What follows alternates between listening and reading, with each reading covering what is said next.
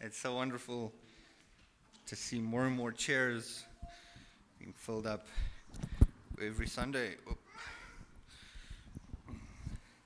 So just a reminder, we are still continuing our live streaming and our message recording, and that will continue perpetually, even after COVID. If you're ever not able to attend or somebody's sick at home, we're live streaming to Facebook and YouTube, and they're improving it, and that is continuing. If you're ever wondering, is it being recorded, is it being streamed? Yes, it is. And the audio is also available in the week.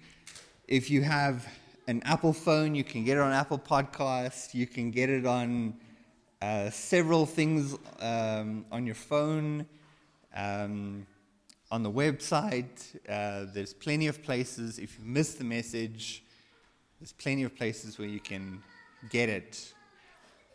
And we did that for COVID's sake, but we found that it's helpful to you. We're going to continue doing that. And if you're wondering, okay, what apps, how do I download it, how do I get it, you can ask me, you can contact the office, we can help you get set up, okay? And then just to note that our terms are rather, our first term is starting in May. It's the second term, but it's the first time this year we're starting up our 9 a.m. ministries. We're starting Sunday school. We're starting Wednesday night again. I'm speaking to some people about reviving Iron Men, doing something for the men on Saturday mornings again. So all of that is happening, and it's starting very soon in May when we start with the second term. So keep that in mind. All right. Let's stand for the call to worship. Hebrews chapter 12, verse 28. Therefore, since we are receiving a kingdom that cannot be moved, let us be gracious, by which we may serve God acceptably with reverence and godly fear. Lord God, we come to you humbly this morning, and we thank you for this beautiful day that we can worship you. Lord, we pray that our worship and our service may be marked with reverence, that we may always be reminded of your greatness and your holiness and be humbled by that. And this is what we want to be reminded of now as we worship you in song and the reading of the word and the fellowship of your people. In Jesus' name, amen.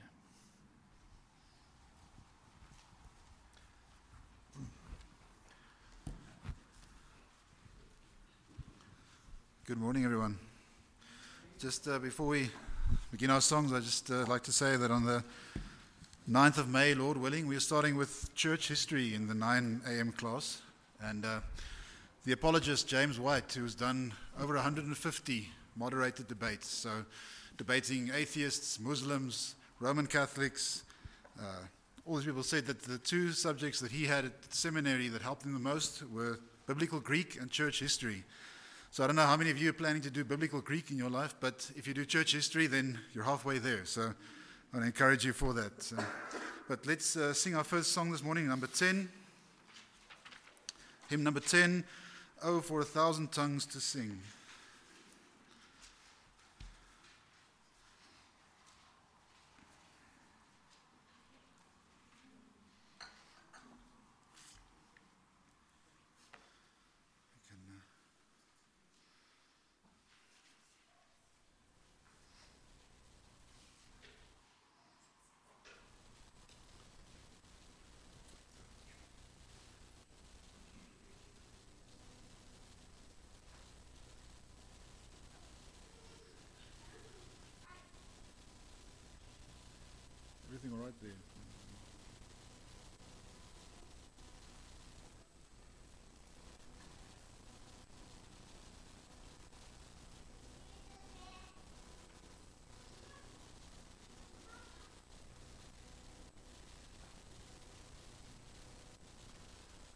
Okay, well, let's sing it a cappella this morning while we're busy sorting out the sound.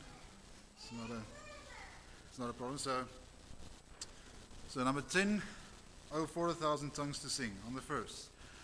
Oh, for 1,000 tongues to sing my great Redeemer's praise, the glories of my God and King, the triumphs of his grace. My gracious Master and my God, assist me to proclaim, to spread through all the earth abroad the honors of thy name.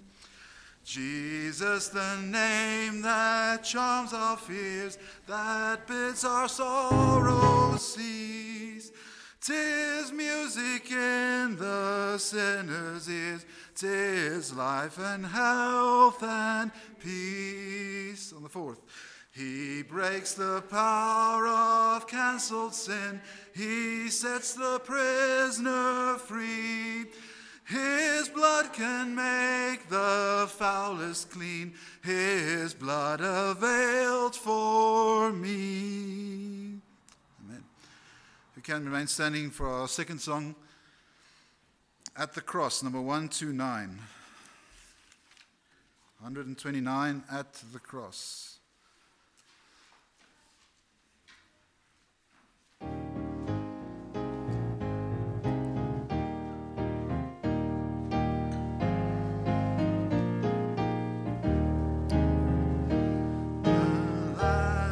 And did my Savior bleed, and did my sovereign die?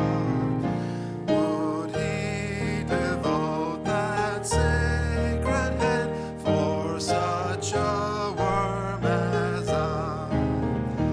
At the cross, where I first saw the light, and the burden of my heart rolled away, it was there by faith I received my sight, and now I am happy all the day. Was it for crimes that I have done, he groaned upon the tree? Amazing pity, grace unknown, and love beyond degree. At the cross, where I first saw the light, and the burden of my heart rolled away. It was there by faith I received my sight, and now I am happy all the day. Well might the sun in darkness hide, and shut his glories in, when Christ the mighty Maker done and the creature's sin. At the cross, when I first saw the light, and the burden of my heart rolled away. It was there by faith I received my sight, and now I am happy all the day. My drops of grief can ne'er repay the debt of love I owe. Here, Lord, I give myself away, 'tis all that I can do. At the cross, where I first saw the light, and the burden of my heart rolled away. It was there by faith I received my sight, and now I am happy all the day. Amen. You can take your seats. Thank you.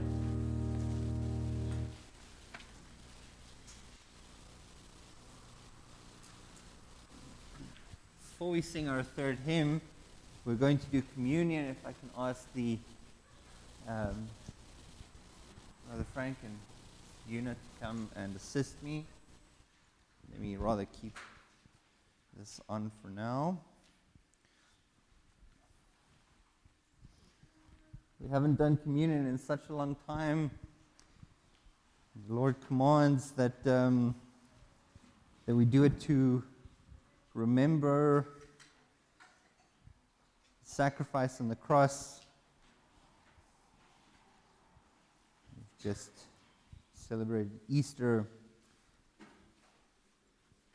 something that we would do much more often now that we're back into things. But for our people, I'm sure you know how it works. This is for believers. Is this mic on? It is. Okay, you guys can hear me. This is for believers. It is where the body of Christ remembers His sacrifice on the cross. So if you are not a believer, if you do not understand what happened at the cross, if you have not personally placed your faith in Him, do not partake. Nobody is going to look at you.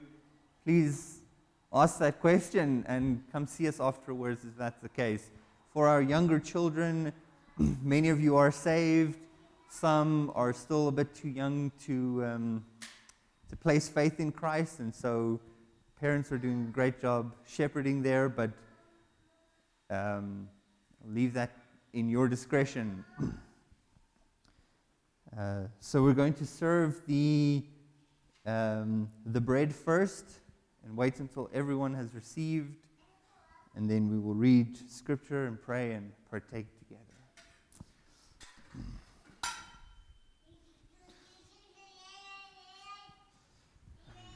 You can leave in the middle, and I'll do that.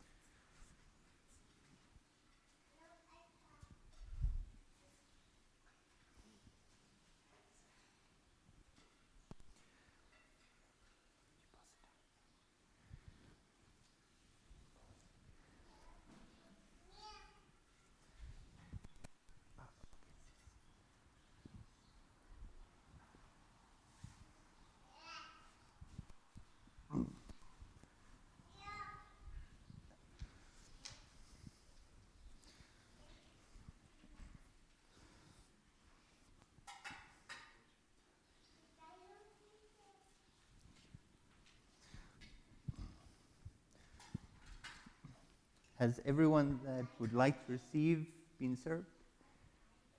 Okay. So in Corinthians chapter 11, Paul teaches about the Lord's Supper. And he says this: I have received of the Lord that which I delivered to you, that the Lord Jesus, on the night which he was betrayed, took bread. When he gave thanks, he broke it and said, "Take and eat. This is my body which is broken for you. Do this in remembrance of me." In remembrance of him.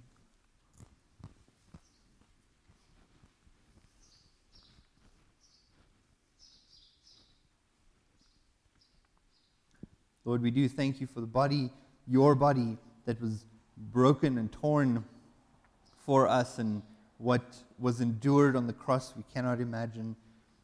But we thank you for your willing sacrifice because you loved us. Amen. We will do the same with the grape juice.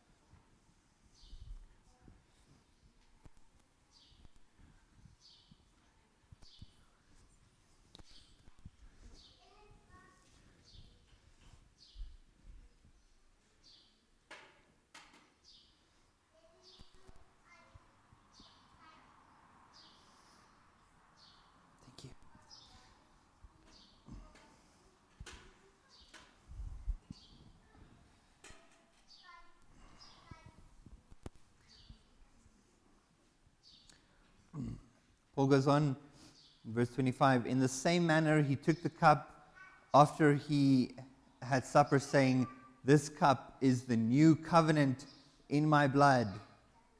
Do this as often as you drink it in remembrance of me.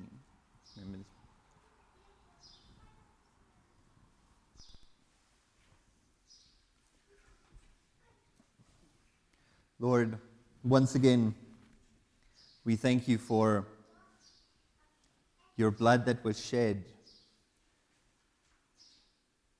That blood is necessary for the washing of sins and for the payment of sins. That you are the ultimate and final sacrificial lamb that shed his blood for the sins of the world. We thank you, Lord. In Jesus' name, amen.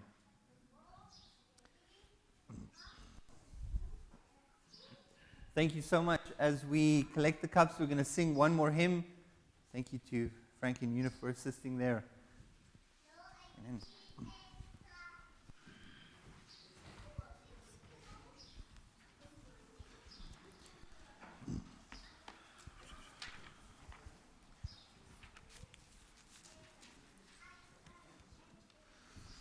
All right, as we just remain seated, let's sing number 235, 235, Near to the Heart of God.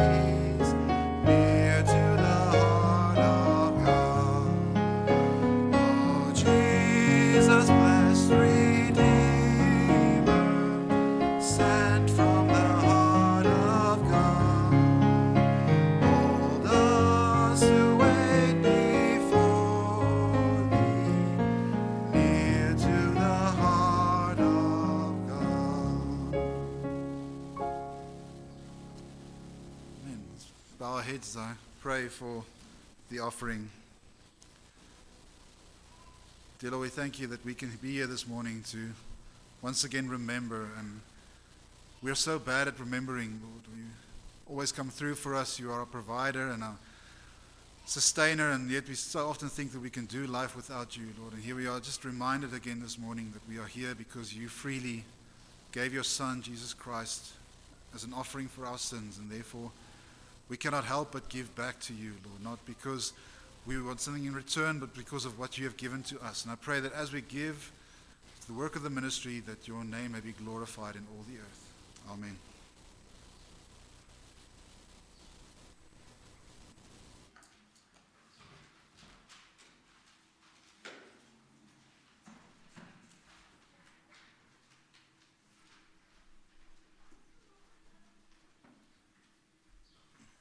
right.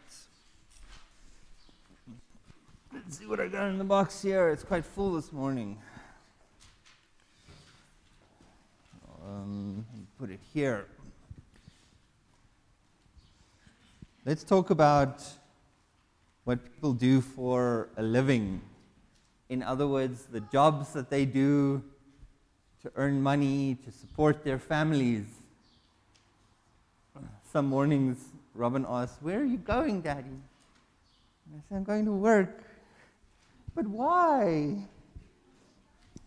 "So you can have nice things to eat and toys to play with." And okay, let's say a person uses this in their job, a ball. This one is very flat, so it can't bounce.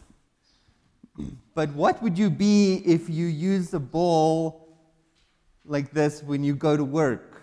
What would your job be? Basketball player? Yeah, okay. Professional athlete. Yes. What? Coach. A coach will also use this. That's right. Great. That's a job you can do. Good job. What about if when you go to work in the morning, I don't know if they do a 9-to-5 job. I don't think so. But if you use this in your job, what would you be? A singer, yeah. You write music, you maybe talk on the radio. Lots of jobs use a microphone. What about if you went to work and in your suitcase or your bag you found stuff like this? What would your job be? This is a bandage, and this is a burn emergency care kit. A doctor, you can be a doctor, yes. Robin, you're very enthusiastic. A nurse, that's right. Work in the medical field, a paramedic. All right, you guys are very clever. What about if you came to work in the morning and you had this? Let's just check who the author is. Oh, never mind. It's a Bible. All right. Well, yes, that is very true, Jeannie. I do use this in my work often, if not all the time, like I should. But I am not the only person with a job that uses this book. Do you know that the Bible has a lot to say about being a Christian?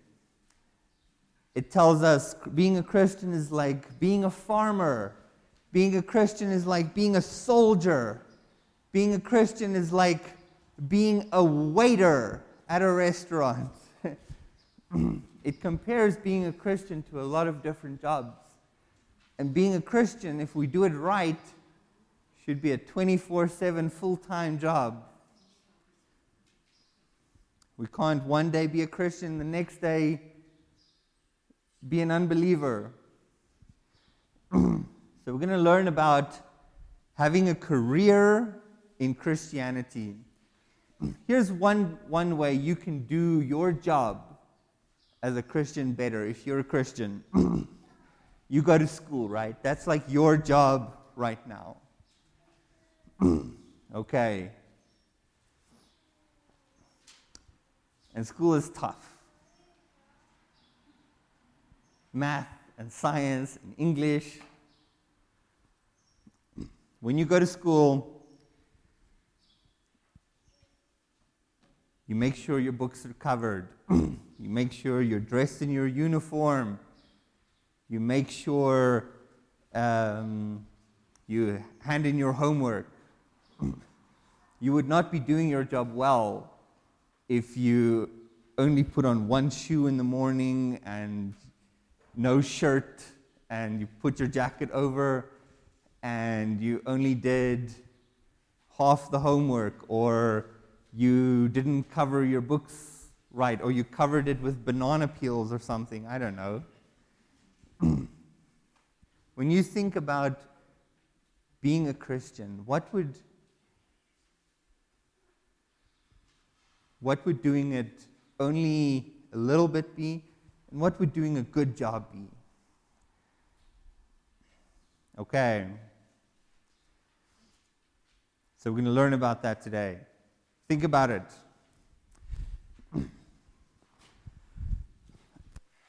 All right.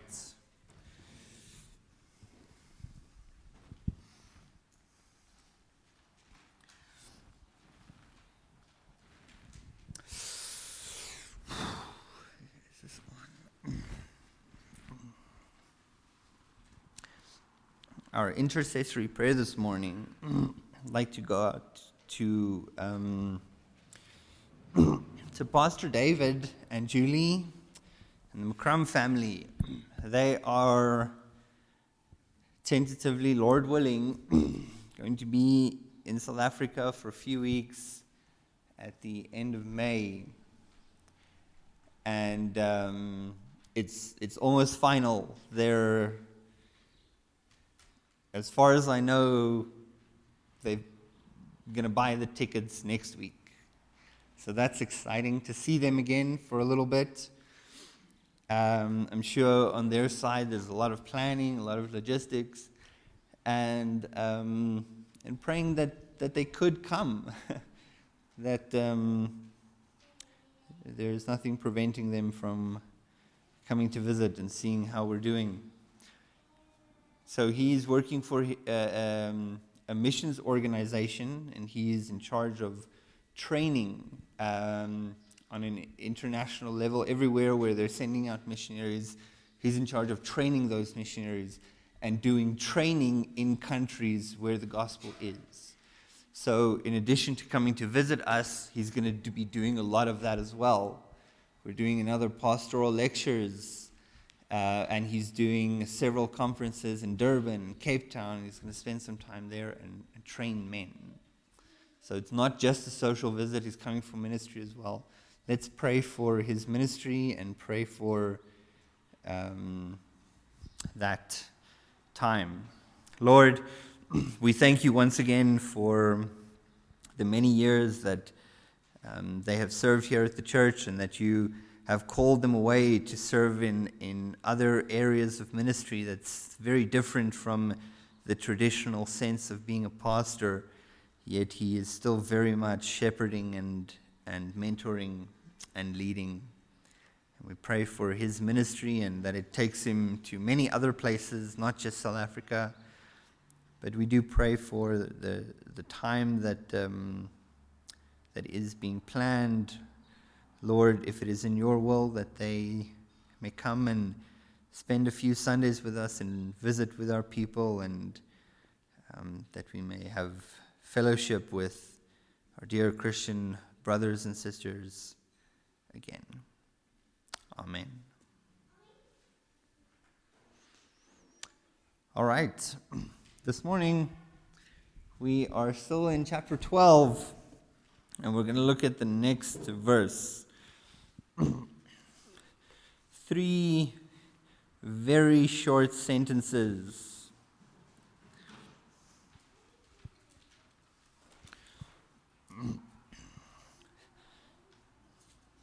It's called A Career in Christianity. You know, we all appreciate, hopefully we all appreciate a job well done. Getting to the end of the day, stiff bones, but happy with what we've achieved, and we can go to sleep knowing we've done a good job. There's a sense of satisfaction in that.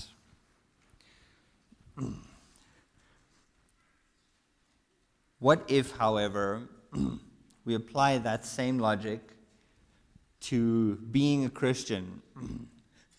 What would doing the bare minimum just so that the boss can get off our back, or just so that we can avoid a written warning, look like when we're a Christian? And what would doing a good job look like?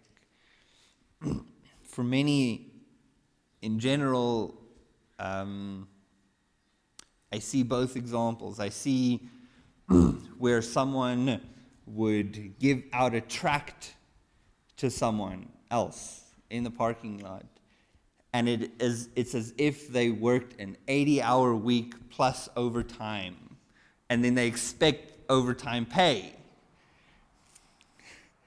Or they would, in general, not anything specific, wash the cups after an event or come help out on a Saturday for whatever reason to fix something. And man, they are rock star Christians. They are just super, super, super faithful, and God must be over the moon with how much work they're putting in. I'm being very cynical. I'm sorry. It's maybe coming across a bit personal, but I do unfortunately see that. Not currently, not in any specific way. I just have. I've also seen the other spectrum of that, where you just can't keep this person away. Just go home and rest. We'll get somebody else for this one. You've done plenty. I wish I had 10 more like you, you know. What we're going to read about a Christian work ethic, it finds flaws in both of those areas.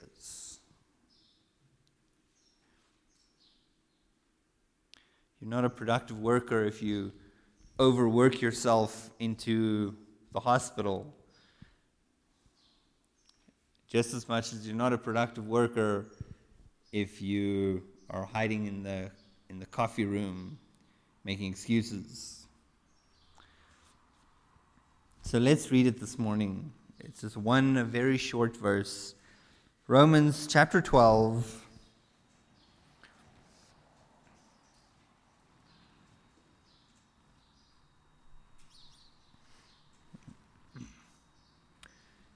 From verse, it's writing this 11. Do not be lazy in diligence. Be fervent in spirit. Serve the Lord. Lord, as we consider these short yet profound words, may we seek to apply it and seek to serve you in these measured and biblical ways. Please help us not to go down our own path of service.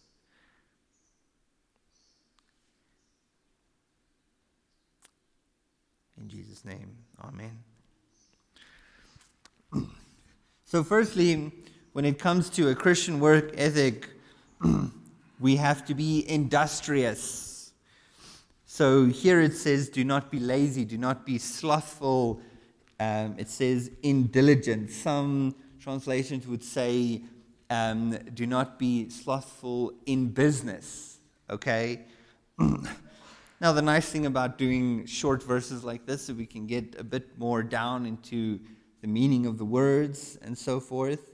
It doesn't actually say business. What the meaning there is trying to convey is something that we apply ourselves to purposefully. We exert energy into whatever. Now, almost always that would be business. It would be your job. If you think about a pie chart and where you exert your energy into, it would probably be what your job. But the word diligence there, I think, is a great word because it's telling us that to be industrious, to not be lazy in the thing that we are about to apply our energy to. Now, it's very broad, but I think it's purposefully so. When we serve, being a Christian is not a 9-to-5 thing, and you literally cannot be a believer the one day and not a believer the next. Yet people try all the time. And they think that that's possible. We can punch out.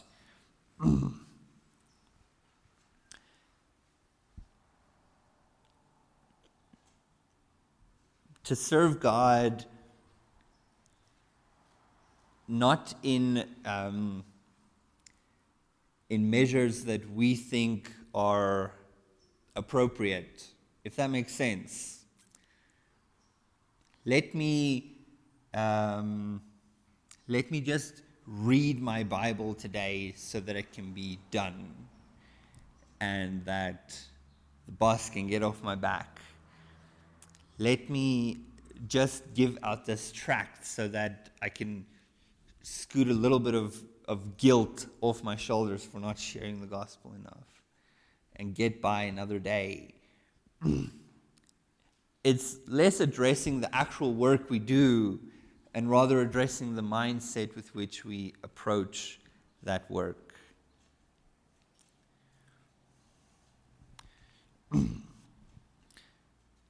The next thing is to be passionate. To be passionate. Fervent in spirit. The word is translated literally sometimes as well. It talks about a glowing fire, the heat and the light emanating from a source, an energy source. Fervent talks about a bellowing fire as well. And the spirit there.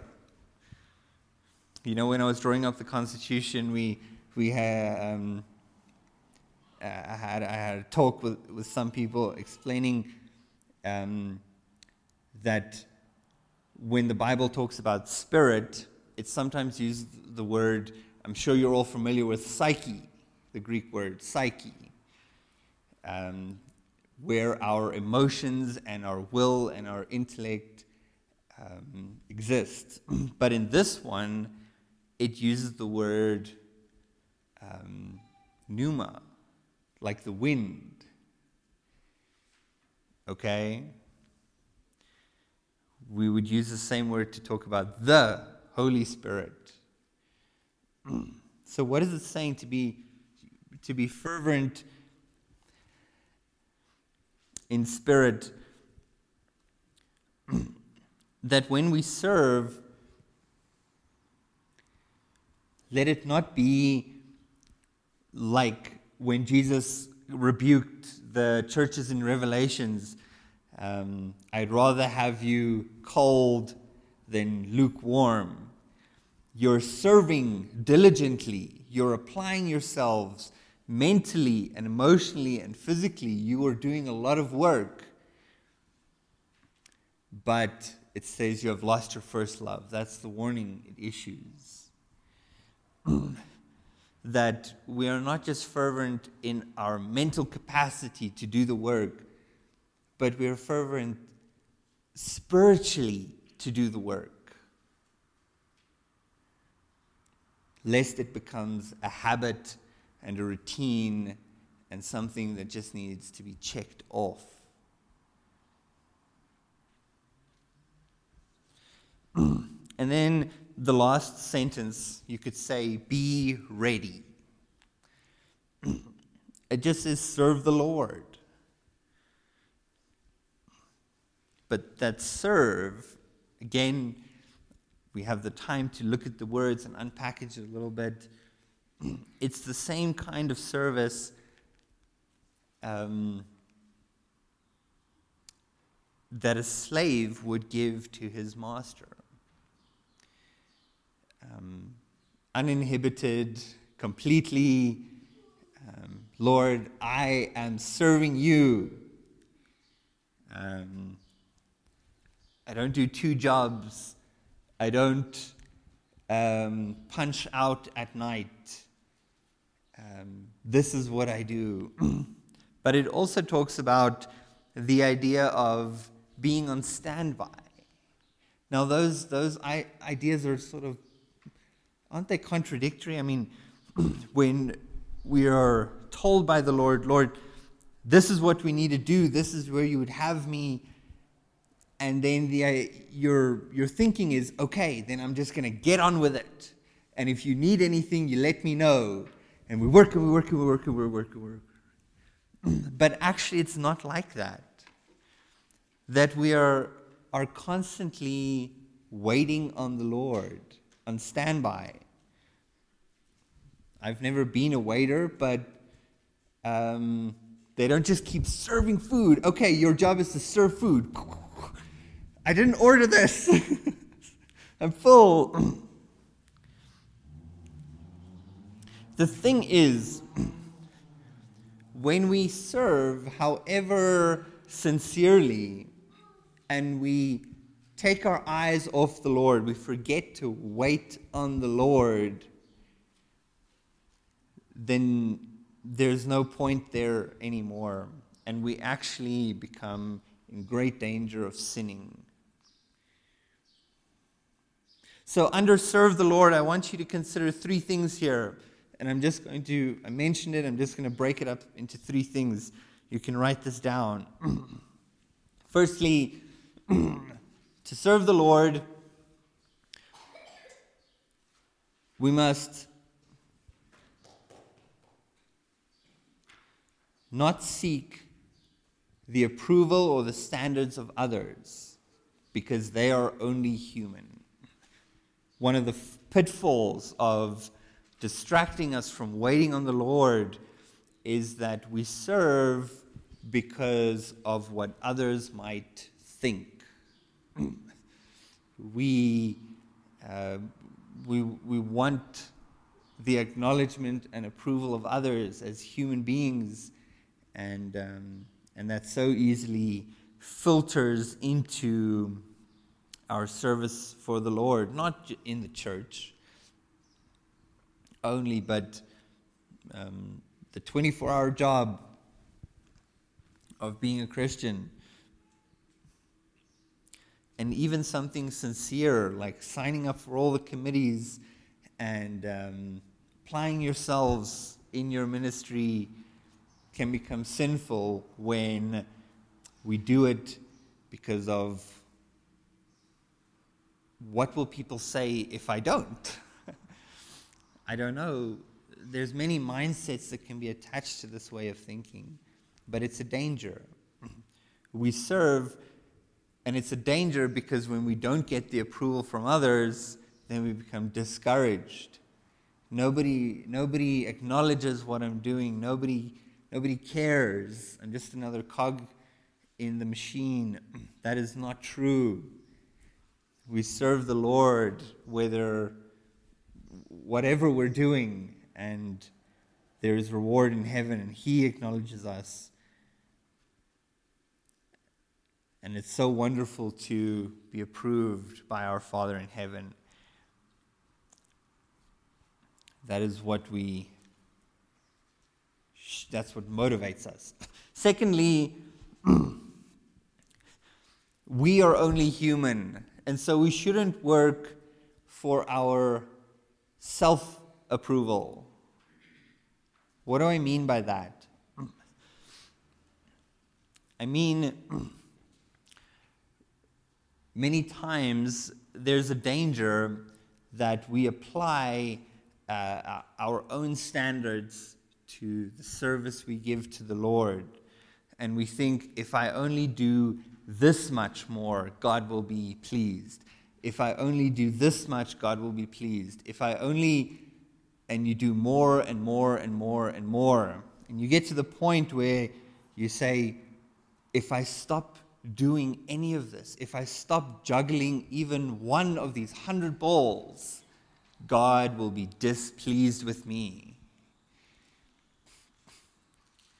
And we're even in more danger of that because our motivation is, no, we're motivated purely. We're seeking the approval of God. I'm doing this for Him. That's true, but not according to His standards. Well, what is His standards? We just read it in the previous 2 sentences, that we are fervent in spirit and that we are industrious in the task at hand, however small, however simple.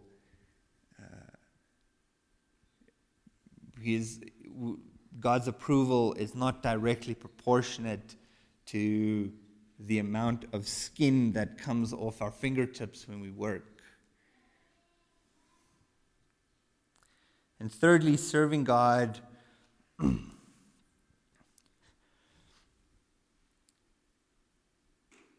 that we do not work for self-authentication or the approval of the work itself. Let's rather put it like that. And by far, that is the most dangerous. And unfortunately, at least as a pastor, that is what I am most susceptible to, or pastors. When we serve the Lord for so long, that we are so embedded, we are so one with the work that we do, that we can't let it go. That service becomes our idol, and we stopped doing that for the Lord, and we rather just did it perpetually, because look how shiny and efficient and successful this work is, or this ministry has become. And if you ask any preacher, it's almost a nightmare for many. If the Lord told you tomorrow to just shut it all down, if you knew that this is what God wanted, close the doors, send everyone home, no more church, God's going to send you somewhere else, and you got to shut it down. That's what God said. Would you be able to do it? I don't think many ministers would have the courage to say yes. And we become so, it's become an idol. That can happen in any aspect of our walk with the Lord, of our service to Him. We must never even place that before the glory of God. And so, I'll just illustrate in closing this last point in 2 ways, okay? So, I got sick in January, 1st of February, I don't know, I lost track of time. And I was sick for so long that I couldn't do much of anything. I tried to work. It was impossible for me to be productive, to stand here and to speak and to preach for more than a month. Others had to preach instead of me. And it was incredibly frustrating and difficult. And I thought, I'm so anxious to get back to work, to serve God. Lord, why is that an issue? Well, it took me longer, I think, than it should have to realize that that was exactly what I needed. And maybe it still is, because you can hear I'm still a little bit coughing. In the hospital, I had literally nothing else to do except read my Bible and pray for people. And at first I thought I was being unproductive. I even got to share the gospel with people I would have never got to share the gospel with. And I realized that I'm serving the Lord. I'm not serving a ministry. I'm not serving the Lord to my own standards. I'm not serving Him for the approval of others. And I really did enjoy that time. Retrospectively, everything looks better. I really did appreciate and value that time tremendously. The other example is when Pastor David left. Ironically, I remember him saying, long ago, not in relation to him leaving, he said, if the Lord wants me to go, He will have to show me, not a sign, but the sentiment was, I am not going anywhere unless practically an angel from heaven comes down and tells me to leave. And you know, him going, I believe that he was completely obedient and faithful to the Lord. That is what the Lord truly wanted of him, and to leave something that you've known your whole life, we don't know how hard it actually was.